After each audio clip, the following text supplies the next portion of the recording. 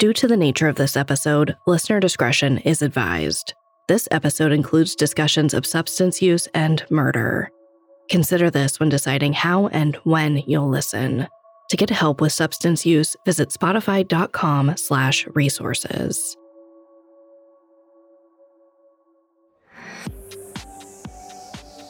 Imagine, you're 20 years old, almost legal drinking age. You're out with your best friends and about to walk into a local college bar. The bar. If you've spent time in a college town, you know the bar I'm talking about. It's unassuming, a little dingy, and the bouncer lets anyone in as long as they have a decent fake ID. The kind of place that has cheap shots and watered-down cocktails. After grabbing a few drinks, you and your friends snake through the crowd to the center of the dance floor. You're swaying side to side when one of your friends loses their balance and knocks into you. You turn around and put your arm around them for support. They're saying something, but the music's so loud you have to lean in close to hear. That's when you realize they're slurring their words. Their eyes are glazed over, and if you let go, they might end up on the floor. Looking at your friend, you wonder if this could be the tipping point, where just another night out turns into something else entirely. They look completely out of it. But you've had plenty of nights like this before, and you've always woken up in your beds the next morning. The worst that's ever come of these parties is a hangover. Then, as all these thoughts are racing through your mind, another friend comes over and offers to take them home. So, what do? Keep dancing or call it a night? I think most of us have been in a similar position, but hindsight is always 20/20. I'm Sarah Turney, and this is Disappearances, a Spotify original from Parcast. Every Thursday, I'll discuss a new missing person case ripped from history. I want to better understand the many reasons people disappear and the impact their absences can have on those left behind. Today, I'd like you to meet a young woman named Lauren Spierer, or just Spierer to her friends. In 2011, she was a rising junior at Indiana University, pursuing her dream career in fashion, when a night in the town took a turn for the worse.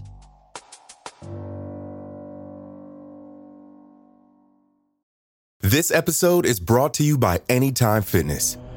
Forget dark alleys and cemeteries. For some, the gym is the scariest place of all, but it doesn't have to be.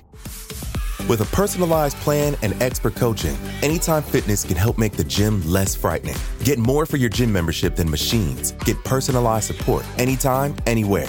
Visit AnytimeFitness.com to try it for free today. Terms, conditions, and restrictions apply. See website for details.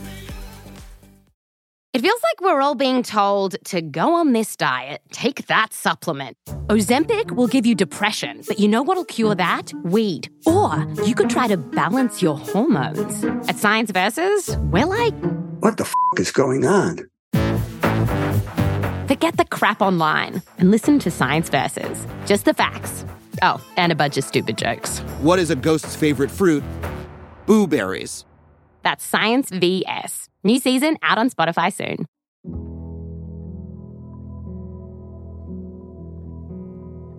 If you want the quintessential American college experience, one with a big marching band and a well-known football team, there are few schools that fit that bill quite like Indiana University Bloomington, or IU as it's more commonly known. The school is huge, and football is a way of life. Their team is called the Hoosiers, and that's what students call themselves. In 2011, over 7,000 freshmen enrolled in the Bloomington campus, bringing the total undergraduate population to 40,000. It's the kind of place where it can be easy to fade into the background. But Lauren Spierer's not the type to sit back and watch. She's 20 years old and can usually be found at the center of the tailgating crowds, throwing her head back in laughter.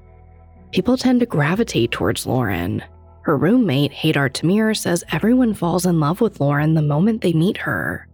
By her junior year, Lauren has a tight-knit circle of friends, many of whom she met before she arrived on campus. Lauren's from Scarsdale, New York, a suburb of New York City, and attended a summer camp in Pennsylvania growing up. Many of the friends she met while at camp also chose IU for school, including her camp sweetheart, Jessie Wolfe. Jesse's a year older than Lauren, so when she arrived, Lauren had a baked-in best friend to show her the ropes, which was good. It made the campus feel just a bit smaller. They started dating her freshman year and have been going strong now for 2 years. Although they're super close, they aren't attached at the hip. From what I can tell, they have overlapping but still separate social circles. On the night of June 2nd, 2011, Jesse's watching an NBA playoff game with his frat brothers at their house, and Lauren's getting ready for her own night with friends. The spring term may have ended, but Lauren's taking a summer class for credit towards her major before heading back to New York for a fashion internship. She's serious about her academics, but she also knows how to let loose. As much as IU is known for its academics and breakthrough medical research, it's also known for its wild parties. For years, IU's made the list of top party schools in America. In 2002, the Princeton Review gave it the #1 spot. Like many college campuses, there's a whole menu of illicit drugs available to anyone who has the money and knows where to find them.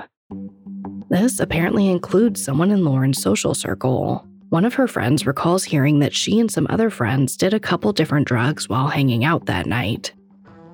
At some point, Lauren gets a text from a friend from camp, Jay Rosenbaum. He wants her to come over to his place, then go out to Kilroy's Sports Bar, or as everyone calls it, Sports. It's close to Lauren's place and easy to get into with a fake ID, so Lauren and her friends go pretty often. Lauren's apartment complex is called Smallwood Plaza, and it's right in the center of Bloomington, surrounded by restaurants and hotels, and only 5 minutes to campus. Her friends all live within a few blocks, so it only takes about 5 minutes for Lauren and her friend David Rohn, who also lives in the complex, to walk to Jay's. They arrive just after midnight. A bunch of people are there, and they're really drunk. Jay's had anywhere from 6 to 10 shots of vodka. At some point, Lauren bumps into a guy named Corey Rossman. The two met last weekend at one of the biggest parties of the year, the Indianapolis 500, a huge 2-day car racing competition that attracts thousands of people to the area every year. By all accounts, Corey's excited to see Lauren again. I don't know how Lauren feels about Corey, but they apparently talk for a bit at Jay's. Then some of the friends move on to Sports, the bar, while Lauren and Corey stop by Corey's apartment for about an hour. He lives really close. When they join everyone else at Sports, it's 1:46 a.m., and Lauren seems really messed up. It's a busy Thursday night. It sounds like the kind of place that's hard to navigate sober. There are 2 levels with multiple bars on each, and there's a huge beach patio in the back that's filled with sand. At some point, Lauren heads there and takes her shoes off. A witness will later claim she had trouble walking. Corey was the only thing keeping her upright, and he continues to buy drinks for himself and Lauren. Then, about 45 minutes later, around 2:30 a.m., Lauren and Corey head back to Smallwood.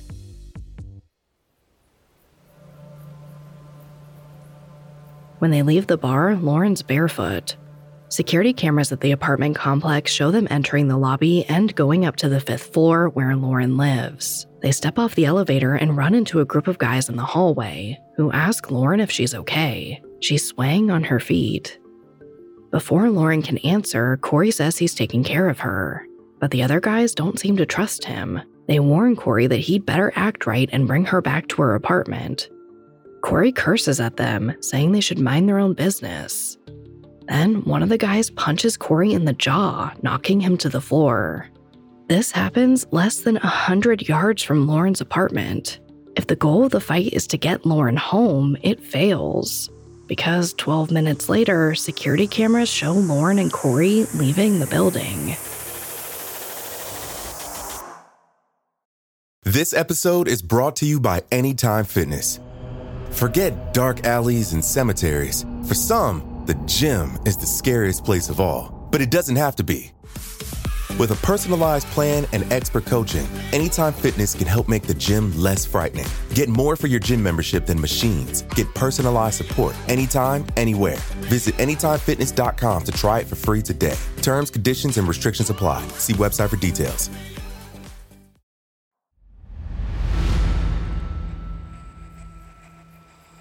It's about a 5-minute walk from Lauren Spieer's hallway to Corey Rossman's apartment. But in the early hours of June 3rd, 2011, it takes a lot longer. Lauren stumbles for about a block, then needs to take a break. She tries to sit on some steps, but topples over and smacks her head on the sidewalk. Security cameras show Lauren falling 2 more times, once on her face. Lauren drops her purse, keys, and student ID. Eventually, Corey bends over and lifts her onto his back in a fireman's carry. That's how they finally arrive at his apartment. Once inside, Corey vomits. His roommate gets him into bed, and then isn't sure what to do about Lauren. He tries to get her to sleep on their couch, but she insists on heading home. The roommate can tell she's too intoxicated to go anywhere, but Lauren says she won't sleep on their couch. At a loss for what else to do, he makes a phone call around 3:30 a.m. to Jay, Lauren's camp friend. Jay's the guy who hosted the party before sports, the one where Corey and Lauren reconnected. Corey's roommate wants to bring Lauren to Jay's apartment, presumably hoping he'll know what to do. When they arrive, Jay answers the door. He's tired, but he can't miss that bruise that's now flowering under Lauren's eye. He asks how she got hurt, but Lauren doesn't remember. A few friends from out of town are crashing with Jay that night, but it doesn't seem like they get too involved. Jay tries and fails to get in touch with someone to bring Lauren home. At this point, Jay doesn't know what to do, and Lauren's adamant that she wants to go back to her place. So, around 4:30 a.m., Jay lets her go. From his balcony, he watches Lauren walk barefoot to College Avenue, down the street from Smallwood. Then, Lauren turns the corner and disappears out of view, and Jay goes back inside. Now, Lauren's apartment is incredibly close to Jay's place, only 2.5 blocks away. And there's a security camera along the route that should have caught Lauren walking, but for some reason, she never passes by. She never appears in any footage. She's never seen again. The next morning, Lauren's boyfriend Jesse tries to get in touch with her. They have plans, but she doesn't pick up or answer his texts. After several more attempts, someone finally returns his calls, but it's not Lauren. It's an employee at Sports. Lauren left her phone there last night. So Jesse gets in touch with Lauren's roommate, Haydar Tamir. Haydar also hasn't seen Lauren. When Jesse updates her on what's going on, Haydar agrees. Something's wrong. They meet up on campus, and Haydar gives Jesse keys to their apartment so he can look for Lauren. But she's not there. By 4:30 p.m. on June 3rd, 2011, a friend files a missing person report with the Bloomington Police Department. Across the country, in Scarsdale, New York, Lauren's parents receive a phone call during dinner. Her mother, Charlene Spierer, watches her husband's face fall as he listens. He says the words, "Lauren's missing," and her heart stops. Immediately, Charlene and Robert start calling hospitals in and around Bloomington.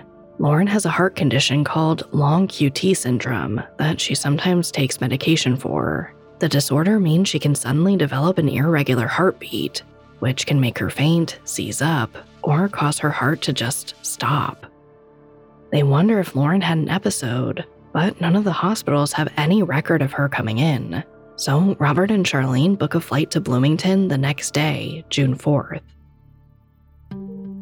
In the coming days, Lauren's parents and local law enforcement rally hundreds of volunteers to look for Lauren. In addition to IU students, locals on horseback and members of the National Guard flood the streets of Bloomington. Some have driven for hours from other states to join the search. They move beyond the city, combing through the surrounding farmland, forest, and a nearby quarry. Dive teams sift through the waters of nearby Lake Monroe. Charlene desperately wants to find her daughter, but as she searches, the thought of finding her daughter helpless somewhere in a remote forest overwhelms her. She puts her head down and keeps looking anyway. Lauren's friends take their search online. A few tweets turn into a Facebook page, a website, and an official Twitter account. The buzz brings national media attention. Soon, celebrities like Kim Kardashian, Ryan Seacrest, and Stephen Colbert amplify awareness of Lauren's disappearance. America's Most Wanted also features her on the show. The Spierers post a $100,000 reward for information that could reunite them with their daughter. In time, other donations bring the total up to more than $250,000. Lauren's family is certain that someone out there knows what happened to her. With enough of an incentive, they're hoping that person will come forward. Naturally, there's a spotlight on anyone who spent time with Lauren the night she went missing, like Corey and Jay, who were some of the last people to see her alive. But as police piece together a timeline, they interview anyone who might have relevant information. The investigation is slow going. Only one of Lauren's friends volunteers information to the police. Some refuse to take polygraph tests. The lack of cooperation is frustrating for Lauren's loved ones. After a few days, Jesse hits a breaking point and decides to take matters into his own hands. He and his father show up at Jay's apartment to confront him. We don't know what they discussed, but the next break in the case doesn't have anything to do with Jay or Corey. While scouring security footage, they notice a white pickup truck appear in frame twice during the early morning hours of June 3rd, like it was circling around a block in Lauren's neighborhood. The truck's a few years old and has a logo on the side that they can't quite make out. It also looks like something's inside the truck bed, but the footage is too dark and grainy to tell what it is. 12 days after Lauren's disappearance, police released the footage to the public. If Lauren was kidnapped, maybe her abductor was in the driver's seat.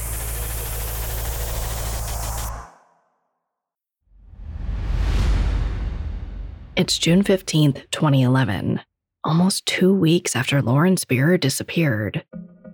After releasing security footage of a white pickup truck that cameras caught circling the area where Lauren was last seen, investigators are flooded with nearly 500 tips and are finally able to identify the driver. Lauren's family waits on pins and needles as he's brought in for questioning.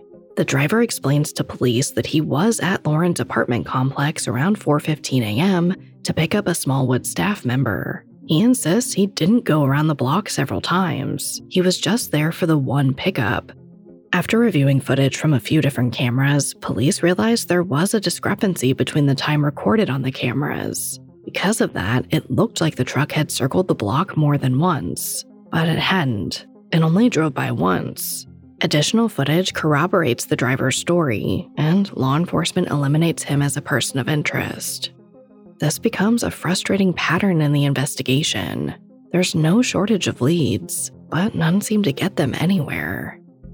A few weeks later, police decide to undergo a massive undertaking, sorting through thousands of tons of trash at the local landfill. I can't imagine what went through the Spierers' minds as officials searched. But the search comes up empty, and as more time passes, public interest in their daughter's case wanes. By September 2011, Lauren's been missing for 3 months. Around this time, the Spierers hire a private investigator named Bo Dietl. He's a retired New York cop known for his work on other high-profile missing person cases. Bo's big personality and hot-blooded approach has turned him into a bit of a divisive figure, but her parents believe he could be just the right person to breathe new life into Lauren's case and give it the attention it deserves. After Bo starts work on the case, some of the men who were with Lauren that night hire lawyers. Bo thinks this could mean they know more than they're letting on. But to be clear, that line of thinking is problematic. But while wanting a lawyer is not a sign of guilt, the Spierers do become frustrated that Lauren's friends won't give them more information about that night. Lauren's mother, Charlene, tells ABC News, quote, "I think she didn't make wise choices that night, but she didn't make herself disappear." In June 2013, the Spierers sue Corey and Jay in civil court, alleging that their negligent behavior resulted in Lauren's, quote, "disappearance, injury, and death that night." But it's a difficult case to make. Corey and Jay's lawyers argue that Lauren was an adult, making her own decisions that night, and because she's never been found, no one can prove whether she was injured or killed that night. Ultimately, the case never goes to trial. A federal judge dismisses the suit. and the investigation into Lauren's disappearance goes quiet again. Until another crime hits Indiana University almost 2 years later. In April 2015, a 22-year-old student named Hannah Wilson decides to celebrate the end of her undergraduate career. After a night of party hopping, she and her friends end up at Sports, the last bar Lauren visited before she went missing. After Hannah gets a little too drunk, her friends put her in a cab home. And the next day, her body is found in a rural area outside of Bloomington, far from the sorority house she'd been living in. An autopsy reveals that she died from blunt force trauma to her head. 4 days later, Bloomington police announced that Hannah's killer, a man named Daniel Messel, is being investigated in relation to Lauren's disappearance. Prosecutor Ted Adams, who worked on the Hannah Wilson case, told the Bloomington Herald-Times that he believed Daniel had a history of harassing and sexually assaulting women that dated back to 2012. While these crimes didn't have enough evidence to make them admissible in court, Adams said that in his opinion, Lauren Spierer was in the same zone of danger that Daniel Messel operated in. All of his 2012 attacks happened near Smallwood, the apartment complex where Lauren lived. But it's important to note, Messel has never been charged in Lauren's case. He is currently in prison serving an 80-year sentence.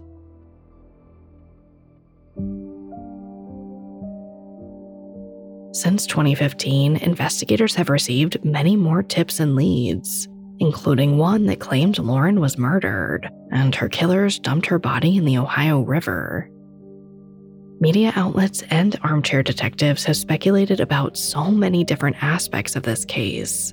Lauren's mental state, her health condition, what, if any, drugs were in her system. People have cast suspicion in basically every direction. And by far, the most attention has been paid to Lauren's inner circle of friends on campus. But I'm not here to speculate or place blame on anyone. To date, none of Lauren's friends or acquaintances have been named as suspects in her case, and no one has been charged. At the end of the day, the truth is, we just don't know enough. The Spierers say they've now accepted that their daughter is dead, but that hasn't changed the fact that they still want answers. And with so many people around Lauren that night, in my opinion, we should hold out a lot of hope that those answers will someday come to light. Because, like we always say, someone knows something.